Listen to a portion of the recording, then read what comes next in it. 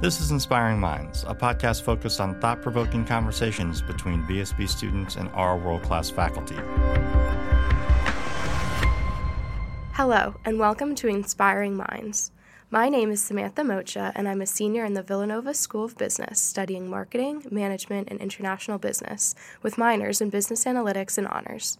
I'm here today with Dr. Manuela Priesmuth, the Megan and Matthew Baldwin Assistant Professor of Management. Dr. Priesmuth has been teaching at Villanova since 2016, and much of her research focuses on topics in organizational behavior, including leadership, workplace aggression, organizational fairness, and behavioral ethics. Today, we'll be discussing an article that Dr. Priesmuth recently had published in the Journal of Applied Psychology titled, "It Hurts Me Too, or Not, Exploring the Negative Implications for Abusive Bosses." So, Dr. Priesmuth, what inspired you to delve deeper into the issue of abusive bosses? Hi, Samantha. First of all, thank you for having me. I'm excited to be talking with you today about my recent article. So, I generally have been researching topics in the realm of workplace aggression, specifically abusive leadership. And over the past decades, we've just seen so much research come out about the consequences for employees who've been targeted by abusive bosses. So we know a lot about the victims of workplace aggression and all the detrimental effects it can have on them. And also those who observe this type of behavior. So we know a lot about the mental distress that comes with it, the counterproductive work behaviors, the decreased productivity. What we didn't know much about is how the perpetrators who enact this type of abusive behavior towards subordinates or employees, how do they feel at the end of the day? How do they feel after engaging in these destructive leadership type behaviors? So that really prompted our research. There was some evidence in sort of the morality literature that seemed like people who've done unethical acts, they might feel guilty or ashamed afterwards. And so we wanted to ask the question if that's the same for people in organizations, for abusive bosses who mistreat their subordinates on a day-to-day basis. Could you just give us a brief summary of the article and some of the research you found surrounding the topic? Yeah, so what we found was it's not only the victims or the observers who hurt in the process. It turns out that managers who abuse their subordinates or employees at work, they experience repercussions too from that behavior. So that was really interesting. We indeed found that there's some significant social costs associated with bullying others.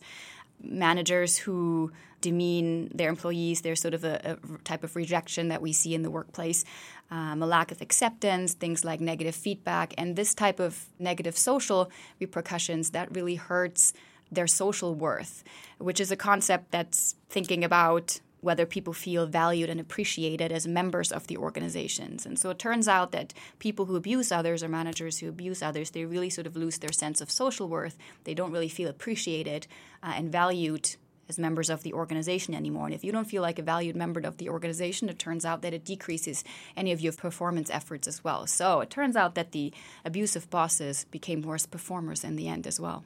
What do you think was one of the most interesting or maybe surprising points that you found? We consistently found these negative repercussions over and over again. So there's two studies in the paper and one study that did not end up making it in the paper, but we have the same findings there as well, that we do see these social costs and this loss in social worth over and over again in perpetrators, and then also this decrease in performance behaviors. Now, of course, what we wanted to know also with this article, if we see that abusive managers suffer too, what would prompt them to stop? Would they then stop engaging in this type of abusive behavior at work? And so the second question of this article really is about that.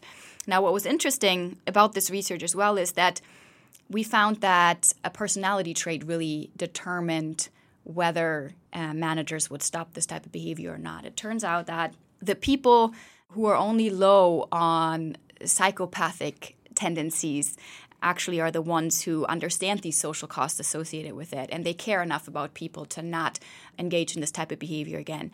Those bosses who also have psychopathic tendencies, so the people who are callous or insensitive, they lack remorse, they really don't care about the social consequences, nor do they care about other people, quite frankly. And so they are also less likely to stop this type of behavior. In fact, we might anticipate a continuation of the abuse if people also have these psychopathic tendencies. You had mentioned earlier kind of the loss of, self-worth or self-efficacy as a result of this abusive behavior. What do you think are some of the most significant implications for employees and their managers as well when this kind of behavior persists in the office? So obviously for employees, there's just been so much research out there that really explains how it's emotionally draining for people to work for abusive bosses. There's mental health issues that come about. People might become depressed. They certainly cannot be productive anymore. So we have a significant cost in productivity. There's destructive behavior, counterproductive work behaviors. People call in sick. They just simply don't show up anymore. So there's significant costs associated with abusive leadership behaviors. In fact, some scholars have estimated that it might be approximately $23 billion annually that companies as a whole suffer from having abusive bosses in their ranks. So we know the costs are detrimental. So understanding more about it is really important. And here we found that it's not only the victims that suffer, and obviously then the productivity in the organizations at large, it's also the person who's actually engaging in this behavior. So we find that it's even more widespread than previously assumed, and really it's something that needs to be addressed in organizations. In your opinion, do you think that all bad bosses are a lost cause? Or if not, what are some ways that employers or organizations can mitigate this bad behavior? Luckily, I think not all bad bosses are a lost cause. So at least with this research, we found that on average, people understand and are receptive to the social cost, and they probably would like to adjust their behavior and stop abusing others. There's a significant self-interest component in it. If you feel like you've lost your social worth and you don't feel valued anymore, we generally think people would adjust their behavior. Obviously, with this research, we found that the people who are a lost cause are bosses who are also psychopaths. So psychopath bosses we cannot have in our organizations. They're just not receptive to these social causes. They don't really care about wanting to be liked or caring about others, and they're generally sort of self-interested in their pursuit for organizational goals or whatever they have in mind. And so if we want to mitigate this bad behavior, we likely have to get rid of psychopath, abusive bosses. They're just not good for our organizations. With respect to everyone else, we believe that they're not a lost cause. And so if they care about social costs, if they care about their social worth, there might be social structures that we can put into place that reminds them that this is not appropriate behavior. They feel already that they might suffer too.